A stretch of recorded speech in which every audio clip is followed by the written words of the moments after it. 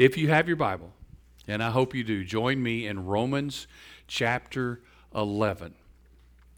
And I titled this message Unfinished because what we're going to look at is just the truth and the reality as Paul has continued to write, that God is not finished with his people.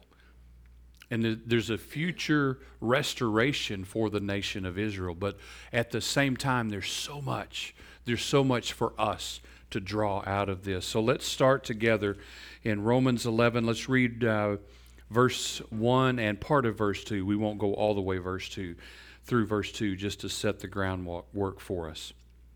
Paul, continuing to write, he says, I ask then, has God rejected his own people, the nation of Israel? And then there's that emphatic statement again.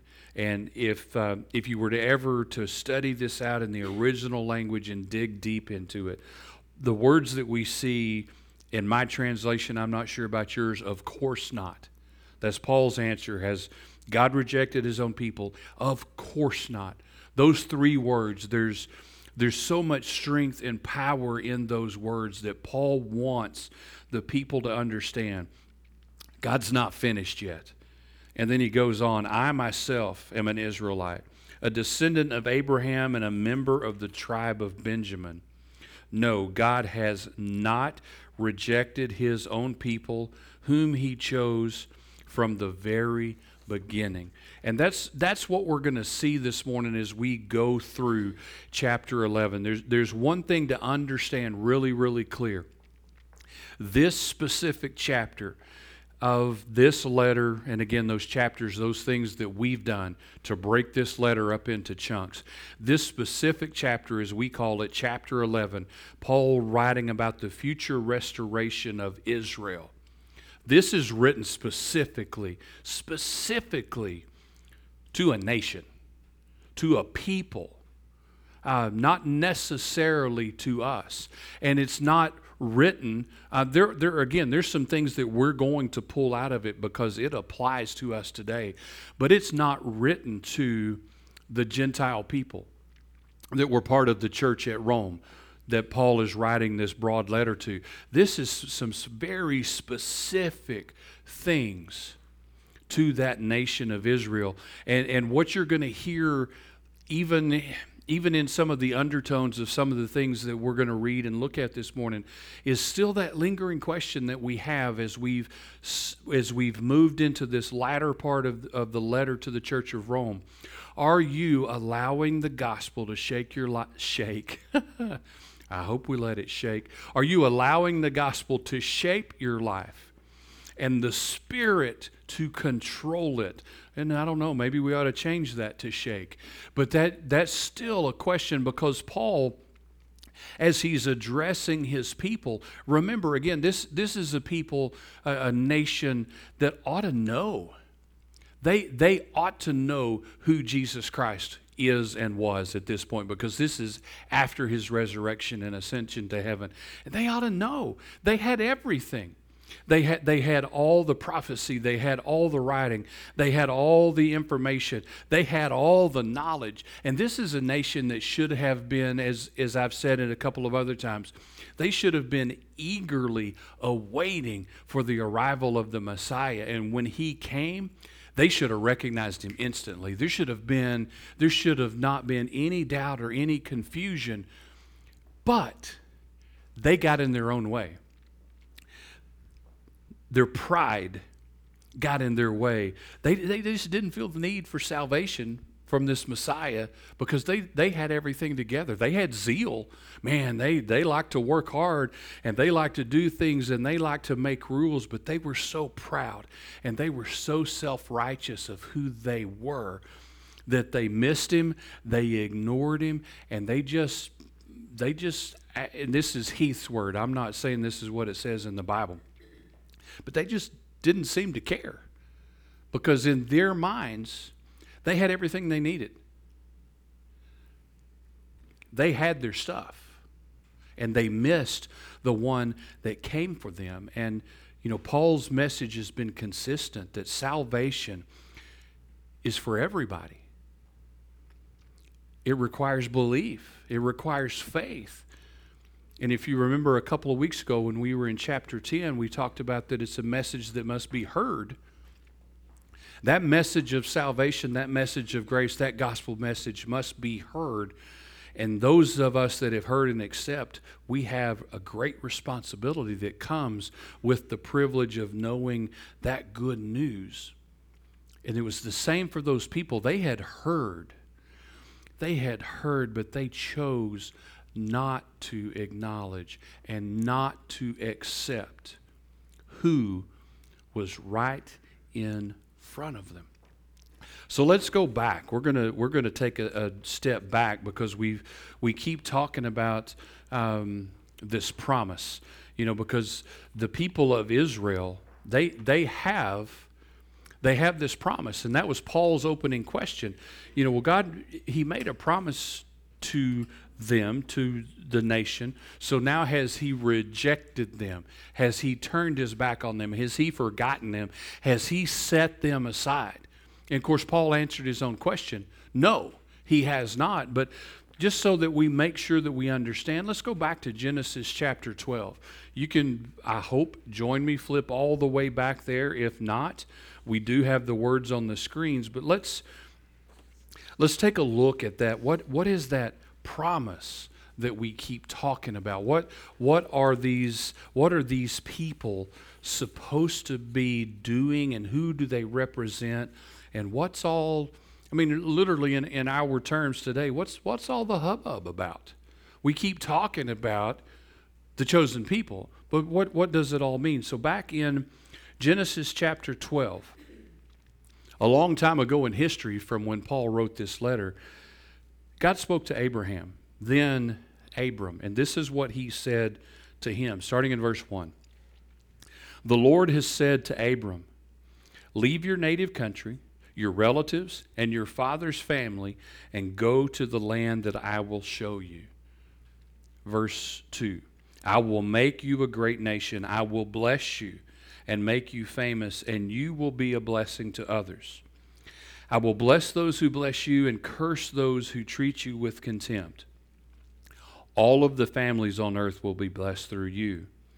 So Abram departed as he had been instructed, and Lot went with him. Abram was 75 years old when he left Haran. He took his wife Sarah, his nephew Lot, all of his wealth, his livestock, and his people he had taken into his household at Haran, and he headed for the land of Canaan. When they arrived in Canaan, Abram traveled through the land as far as Shechem.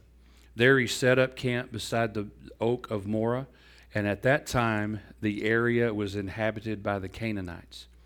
Verse 7, Then the Lord appeared to Abram and said, I will give this land to your descendants. And Abram built an ark there, dedicated it to the Lord who had appeared to him. So there's the promise. There's that reminder of who these, and I don't mean this to sound derogatory, because to me to say these people or those people, that statement just sounds derogatory, and that's not how I mean it. But that gives us an understanding of who the people, the nation of Israel, God's chosen people are.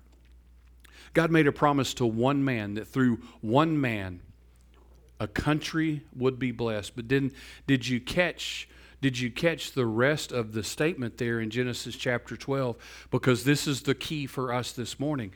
The blessing through Abraham, through the people of the nation of Israel, would bless the world. It didn't just stop. It wasn't just them in particular. There was a blessing and a promise to the world. And what we have to understand, and what Paul was trying to get the people that are reading the letter in that day, and then us reading the letter today, is God will keep His promise to the fullest extent, to the absolute fullest extent. That, we talk so much about God's promises, and we talk in our terms and in our lives, and even talk sometimes about God's failures. But God does not fail.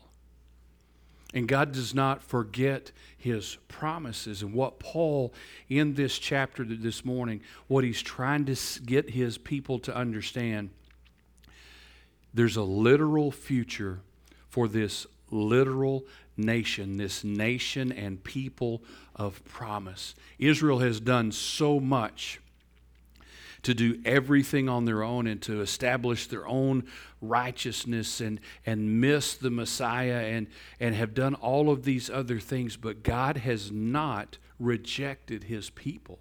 And in the time that Paul wrote this, there was the term in the Bible, and there's so many passages that we could look at. The term is, then there was a remnant.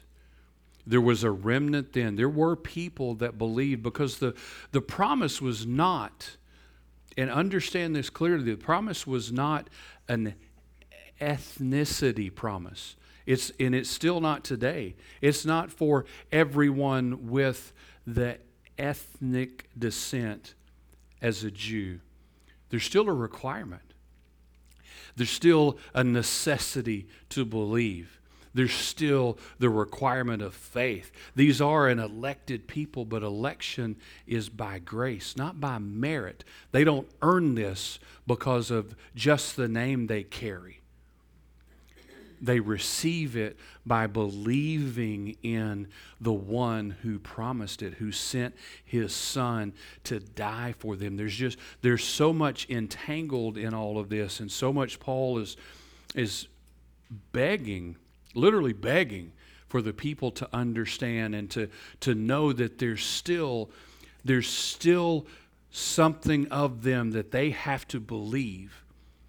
But he's wanting them to understand, too, that God is not finished. He's not rejected them. He's not turned his back. He's not walked away from what he told Abram that day a couple of thousand years before this.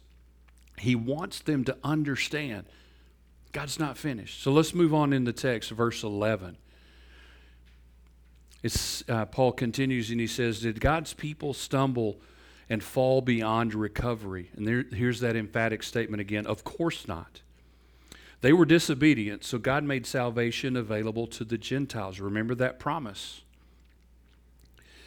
But he wanted his own people to become jealous and claim it for themselves. Now, if the Gentiles were enriched because of the people of Israel turned down God's offer of salvation, then think how much greater a blessing the world will share when they finally accept it. I'm saying this especially for you Gentiles. God has appointed me as an apostle to the Gentiles. I stress this, for I want somehow to make the people of Israel jealous of what you Gentiles have, so that I might save some. Verse 15, since their rejection meant that God offered salvation to the rest of the world, their acceptance will be even more wonderful. It will be life for those who were dead. So let's dig into that section just a little bit. Their rejection was a blessing. And remember that promise that God made to Abram. Their rejection was a blessing to the rest of the world. But Paul says, but just wait. Just wait. Think how wonderful that was. Think how wonderful that the others outside of that circle of the Jewish people have come to know God and have accepted him and understand who he is. But just wait and see what happens when my people come back, when my people wake up, and when my people accept who I am. And it's kind of like this counteraction, contradiction kind of thing to provoke Israel to jealousy through the Gentile people coming to know Christ, through those that are outside. And it really should have provoked jealousy to this people that are the people of promise, this people that think they have everything together and think they have everything in general. And others are coming now to know the love of Christ, and that just ought to drive them crazy. with jealousy, wanting to get back to who God is and who God should be in their lives. And it makes me think, and don't confuse this thought, because this is definitely my thought, because it could confuse the whole idea. I'm not talking about coveting or anything like that when I'm thinking about or telling this to think about jealousy, but it makes me think of, the tactic of kind of like a kid or a brother and a sister, young kids and a toy. There's this toy, and there's this child, maybe he's the golden child, and he doesn't want to play with the toy, but you spend a lot of money on the toy, right? So he doesn't want it, so you give it to the other kid. Well, the other kid starts playing with it, and it becomes cool, and the other kid likes it. And then what happens usually naturally? The first one gets jealous of the second one, and then he wants the toy. And that's kind of what Paul is describing, but not in the same way, because the love of God is not something that we covet. Don't confuse that, because we know covetousness is a sin, and it's one of the 10 commandments, thou shalt not covet. So that's not what Paul's trying to get his people to do, but it's that, okay, you won't accept this. So here's how God's going to work. He's going to use your rejection to bless another group of people and draw them to himself and offer them grace and peace and mercy that they would have never known otherwise. Hoping to enlighten something within the hearts of the Jewish nation. Not enrage, not cause them to covet anything, but just to wake them up to the riches of the mercy of God. Just to wake them up. And he's saying this, just think, so many great things will happen when my people do wake up.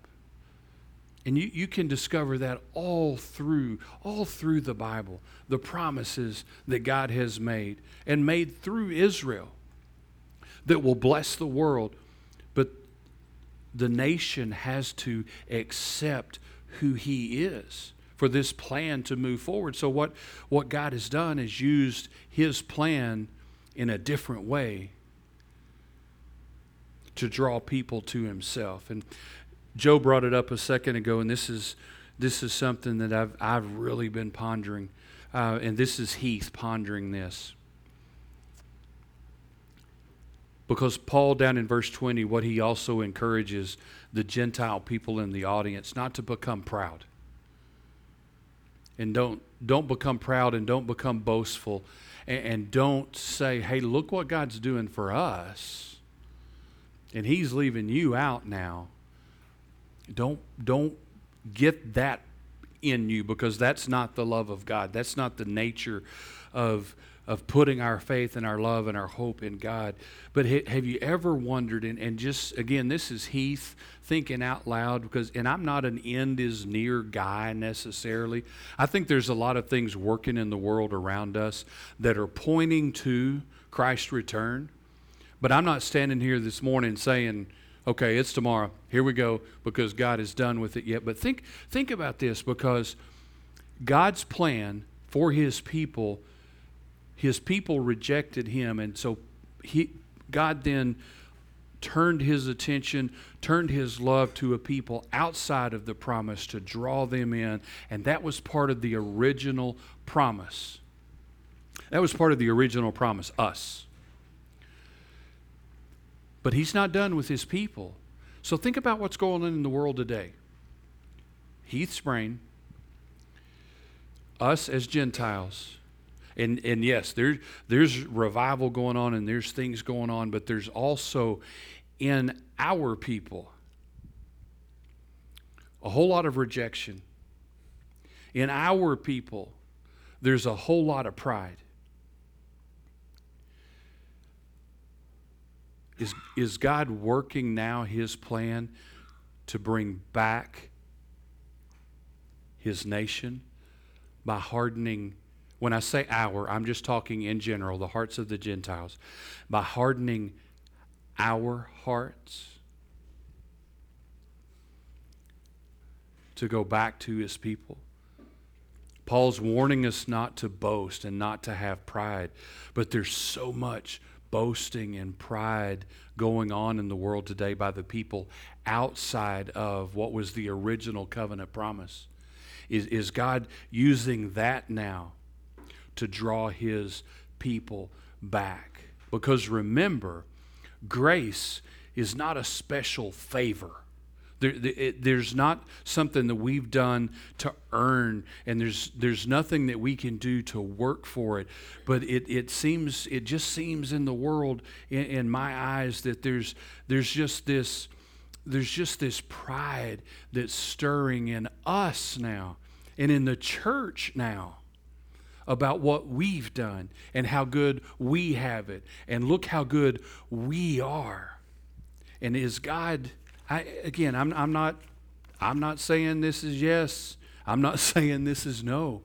But is God saying, okay, I love you, but now, my people, and we're his people. Don't misunderstand and misinterpret that, because we've surrendered our lives to Christ. We're his people. But maybe for us as a group as a whole, he's done. Isn't that a scary thought? I don't think he's done. But, and this is where we're going to go. The way God works, could it be? Could it be? Romans 11. Let's pick up in verse 23.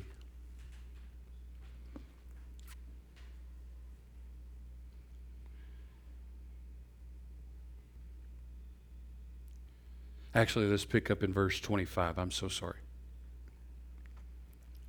I want you to understand this mystery, dear brothers and sisters, so that you will not feel proud about yourselves. Some of the people of Israel have hard hearts, but this will last only until the full number of Gentiles comes to Christ. And so all Israel will be saved, as the Scripture says. The one who rescues will come from Jerusalem, and he will turn Israel away from ungodliness. And this is my covenant with them, that I will take away their sins. Many of the people of Israel are now enemies of the good news, and this benefits you Gentiles. Yet, they are still the people he loves, because he chose their ancestors, Abraham, Isaac, and Jacob. For God's gifts and his call can never be withdrawn. Once you Gentiles were rebels against God, but when the people of Israel rebelled against him, God was merciful to you instead. Now they are the rebels, and God's mercy has come to you, so that you too will share in God's mercy. For God has imprisoned everyone in disobedience, so he can have mercy on everyone. And then verse 33. Oh, how great are God's riches and wisdom and knowledge. How impossible it is for us to understand his decision and his ways. For who can know the Lord's thoughts?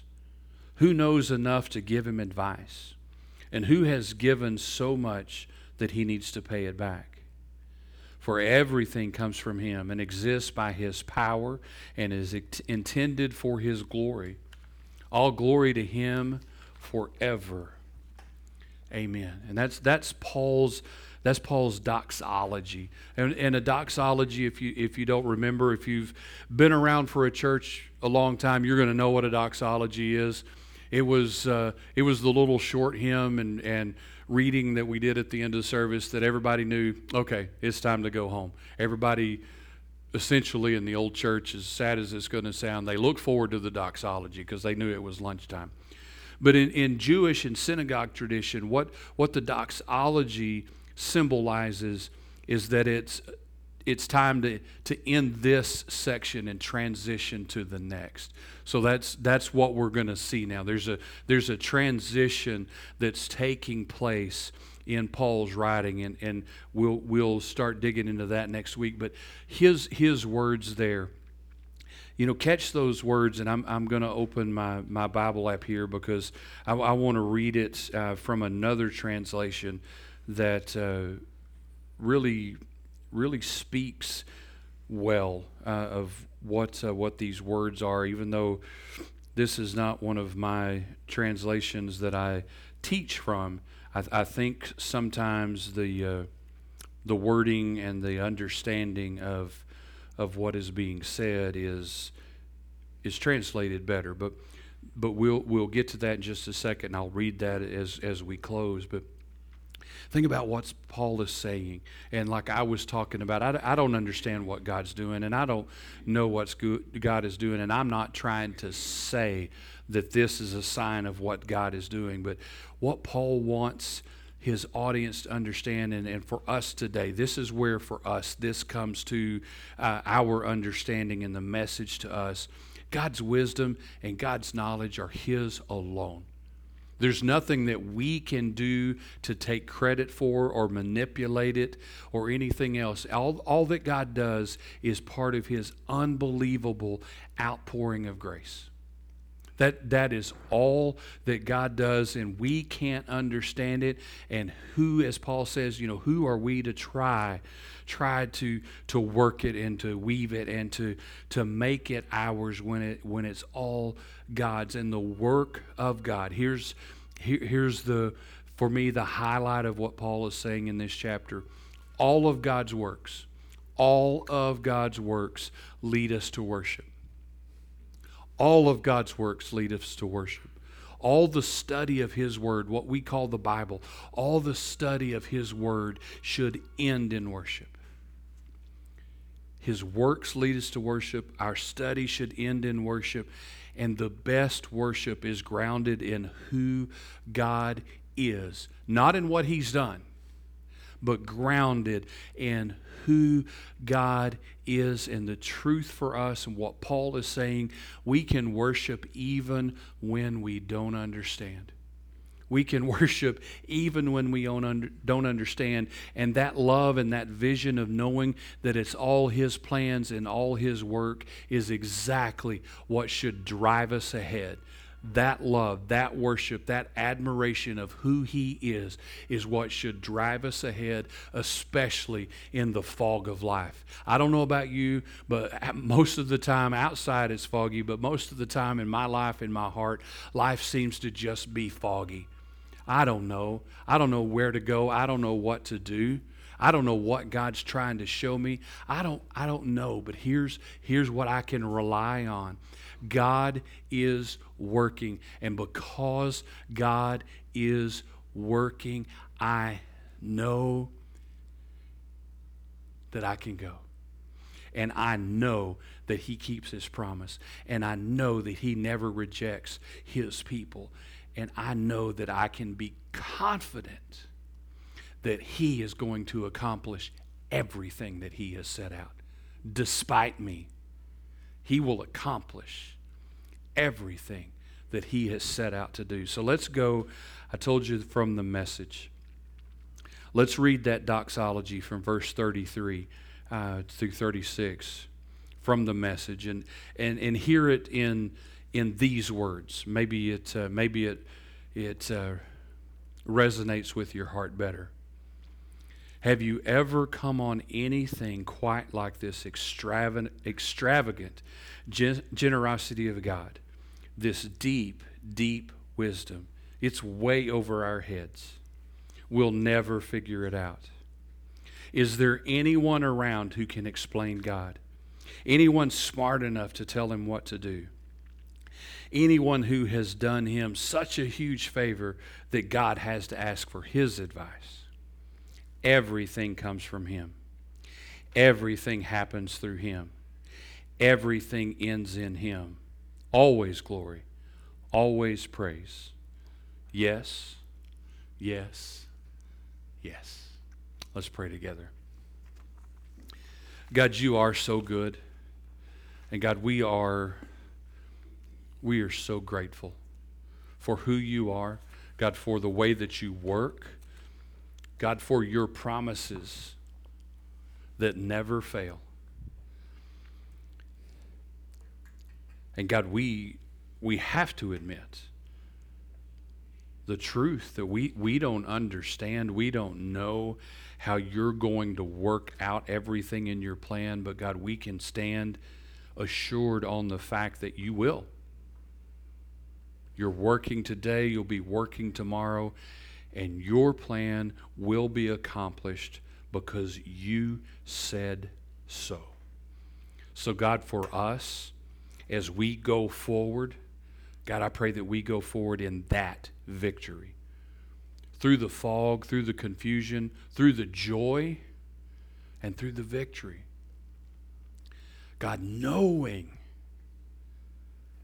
that you're working, and God, worshiping you with all of our hearts every day because of who you are and what you're doing.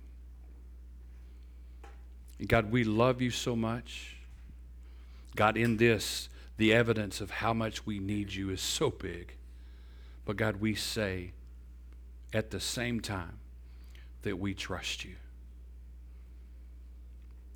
God, have your way in our hearts.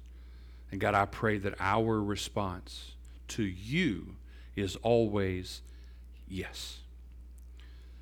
And I pray this in Jesus' name. Amen. Let's worship together.